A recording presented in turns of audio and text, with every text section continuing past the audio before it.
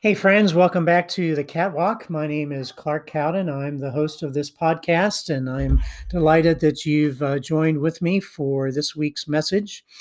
Today, we are beginning a new series for the month of September and the month of October called The Journey. And we're going to be looking at the life of Moses and the story of Exodus. Moses was one of the most important figures in the history of Israel. If they had their Mount Rushmore of most important figures in their nation's history, Moses certainly would have been on it. The Exodus story was probably the most defining moment in their history. It was an unforgettable moment that shaped who they were for ages to come. And so we're going to take some time to look at this story. It's very relevant to the journey we're on today and the changing world that we're living in. And we're going to be looking at some of the similarities and what we can learn about God and ourselves and the world as we look at these series of messages. So today we begin with the beginning of Moses' life, with his birth, and we're going to look at three major factors: the fear of the stranger, the fear of God, and the providence of God.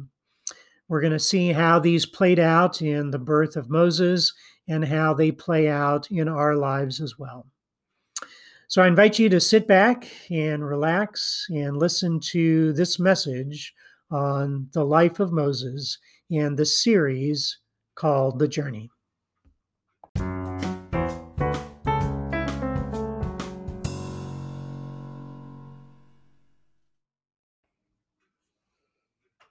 The single most important figure in the Hebrew Bible, what we call the Old Testament, was a man named Moses. The epic account of his life is the defining story of the Jewish people. All of the Jewish festivals, such as Passover, Yom Kippur, and Rosh Hashanah, are rooted in the story of Moses. The Old Testament law, which shaped Hebrew life, is attributed to him, as is the weekly observance of the Sabbath. For Christians, the life of Moses serves as the backdrop for much that we find in the Gospels, including the story of Jesus' flight into Egypt, the Sermon on the Mount, many of Jesus' teachings, the Last Supper, and even the crucifixion. In the Gospel account of Jesus' transfiguration, Moses actually appeared to Jesus and spoke to him. Moses is mentioned more than 70 times in the New Testament, and his story is alluded to in practically every book in the New Testament. We believe Moses was born about 1,500 years before the birth of Christ, yet his story continues to speak to us today. American slaves composed songs about Moses as they yearned for their freedom. Moses is enshrined in the architecture of the Supreme Court as one of the great lawgivers in history. In the last sermon Martin Luther King ever gave, he drew on the story of Moses on Mount Nebo, where he said, "I have been to the mountaintop," where he had seen the promised land. But he said, "I won't go into it with you." For the months of September and October, we're going to walk through the story of Moses and look at how it speaks into our lives and our world today. This morning, we start with the beginning of his life. The three major themes around his birth are the fear of the stranger, the fear of God, and the providence of God. In Exodus chapter 1, verses 6 through 10, we read this. In time, Joseph and all of his brothers died, ending that entire generation. But their descendants, the Israelites, had many children and grandchildren. In fact, they multiplied so greatly that they became extremely powerful and filled the land. Eventually, a new king came to power in Egypt who knew nothing about Joseph or what he had done. He said to his people, "Look, the people of Israel now outnumber us and are stronger than we are. We must make a plan to keep them from growing even more. If we don't, and if war breaks out, they will join our enemies and fight against us. Then they will escape from the country." The cultural climate that Moses was born into was the fear of the stranger. The world had changed for the Israelites.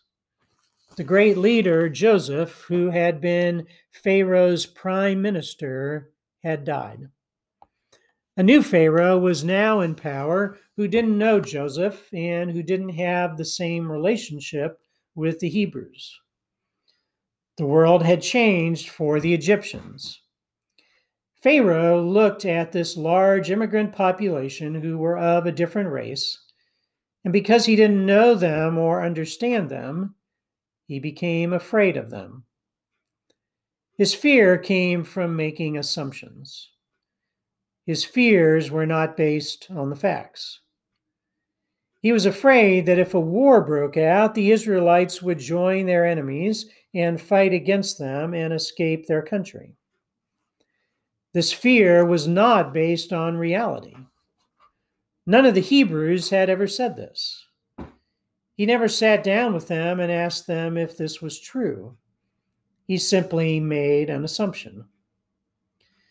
Pharaoh was afraid of losing control. Pharaoh was the most powerful ruler on earth, and yet he and his people were anxious about a minority population in their midst. Their fear led them to despise the Israelites and oppress them. Because they were different and because their numbers kept increasing, he was worried that eventually the Egyptians would not be able to control them. Fear is a powerful emotion, and irrational fear can lead us to do irrational things. The word xenophobia comes from the Greek and means fear of strangers. Now, my ancestors were Scotch-Irish, and many Irish Catholics were discriminated against when they first came to this country. Many years ago, the U.S. recruited people from China to move here as a source of cheap labor to help build our railroad system. But as the Chinese grew larger and larger, we became afraid of them. People talked about the yellow peril, and Congress passed the Chinese Exclusion Act of 1882 that prohibited all Chinese from entering America for the next 60 years. By the 1920s, Americans were concerned that too many Russians and Eastern Europeans were coming to America. This new wave of fear led to the Immigration Act of 1924, which severely limited immigration of these groups while favoring white immigrants from England, France, and Germany. In today's world, people are afraid of Muslims, Mexicans, and many others. These are the same kinds of fears that motivated Pharaoh to act against the Israelites. This shows us that sometimes politics are based on the fear of the stranger and the fear of what might happen. They are based on a fear of losing control, that some other group that looks different than we do might take over our country. And the nation as we know it could come to an end. This is what we revert to when we don't have relationships with others. We make assumptions about them. We don't sit down and actually talk to them to see if our opinions are true or not. But our fears and our prejudices grow without checking out the facts. This is the cultural climate that Moses was born into, the fear of the stranger. The second big theme around the birth of Moses was the fear of God. The story continues in Exodus 1:15-22.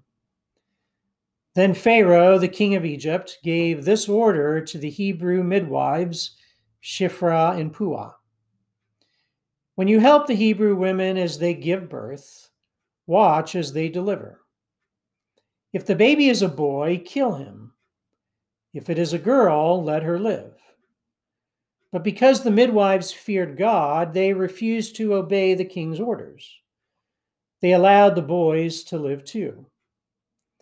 So God was good to the midwives, and the Israelites continued to multiply, growing more and more powerful.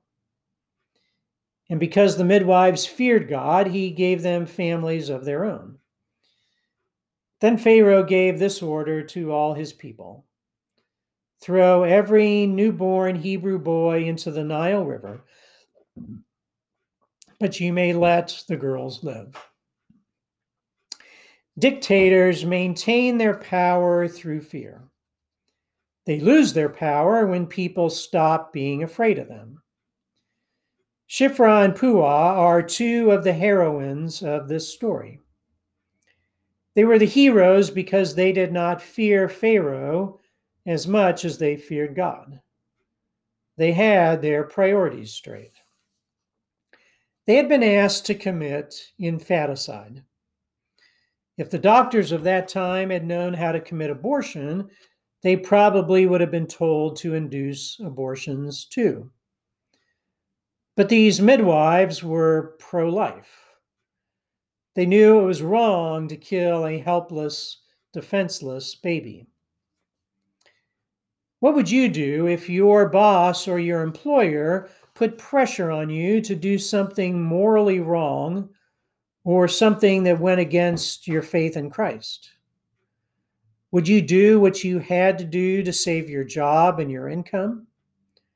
Or would you do what you needed to do to save your soul?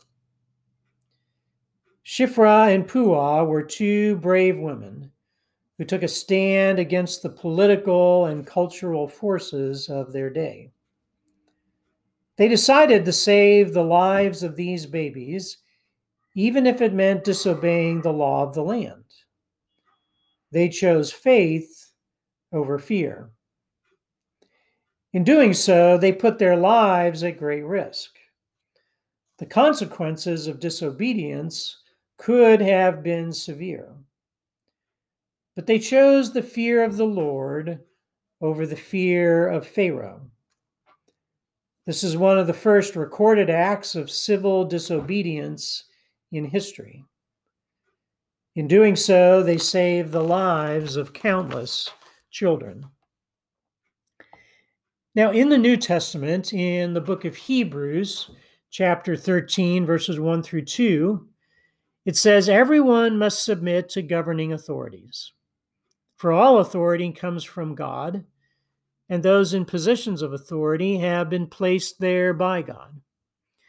So anyone who rebels against authority is rebelling against what God had instituted, and they will be punished."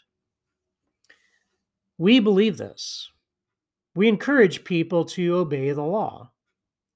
But the question is, what if someone in authority over you asks you to do something illegal, immoral, or unethical? Then what do you do? Shiphrah and Puah show us that sometimes we need to have the courage to take a risk and disobey an earthly authority in order to obey God's authority. If the two are in conflict, we need to obey the word of God. We are called to resist evil, even if doing so comes at a personal cost. The story also provides the background to the story of the birth of Jesus in the New Testament. After Jesus was born, King Herod issued a law that all the baby boys under the age of 2 were to be killed. This caused Mary and Joseph to take Jesus and immigrate to Egypt in order to save his life. Much of the world is motivated by fear. The story encourages us to fear God and obey God, even when it's scary to do so. So the story of Moses' birth takes place in the midst of the fear of the stranger, the fear of God, and then thirdly, the providence of God. In Exodus 2, 1 through 10, it says, "About this time, a man and woman from the tribe of Levi got married. The woman became pregnant and gave birth to a son. She saw that he was a special baby and kept him hidden for 3 months. But when she could no longer hide him, she got a basket made of papyrus reeds and waterproofed it with tar and pitch. She put the baby in the basket and laid it among the reeds along the bank of the Nile River. The baby's sister then stood at a distance, watching to see what would happen to him. Soon, Pharaoh's daughter came down to bathe in the river, and her attendants walked along the riverbank. When the princess saw the basket among the reeds, she sent her maid to get it for her. When the princess opened it, she saw the baby. The little boy was crying, and she felt sorry for him. "This must be one of the Hebrew children," she said. Then the baby's sister approached the princess. "Should I go and find one of the Hebrew women to nurse the baby for you?" she asked. "Yes, do," the princess replied. So the girl went and called the baby's mother. "Take this baby and nurse him for me," the princess told the baby's mother. "I will pay you for your help." So the woman took her baby home and nursed him. Later, when the boy was older, his mother brought him back to Pharaoh's daughter, who adopted him as her own son. The princess named him Moses, for she explained, "I lifted him out of the water." This is the first story in the Bible about adoption. Moses' mother was willing to give him up for adoption in order to save his life. She saw this as his best chance to have a good life and a good future. While the Bible doesn't say it, I bet that Moses' mother prayed lots of prayers that God would save her son's life. I bet she had a lot of sleepless nights worrying that Pharaoh's men might discover her baby and kill it. But in the story, God doesn't send angels to send Moses' life. He worked through 2 midwives who courageously practiced civil disobedience to save many Hebrew children. And then, strangely enough, he worked through Pharaoh's own daughter, who listened to her heart rather than her father's decree. In an act of grace, she took in a baby she knew was a Hebrew, and she raised him as if he were her own. Pharaoh's daughter took a stand for what was right and saved a baby's life. She knew she was disobeying the law of the land, but she did it anyway. The story of Moses' birth hardly mentions God at all, and yet it is clear that God was active through these 4 courageous women. Sometimes we pray for God to miraculously intervene in our world, and sometimes he does do that. But often God works mysteriously through people we would not expect. When we listen to the Word of God, when we listen to the voice of the Holy Spirit, sometimes we are called to go against what the culture is doing and do what is right. When we do that, we can find ourselves being used by God to accomplish his purposes. God uses ordinary people in seemingly ordinary ways to do extraordinary things. Not only that, but God was working through some very disappointing and difficult circumstances. What mother wants to give up her baby and let someone else raise her child? How hard must that have been for Moses' mother? Why didn't God let her raise her own son? We don't know why. But the Bible is letting us know that God can work through heartbreaking situations. God can work through the most profoundly disappointing circumstances of your life.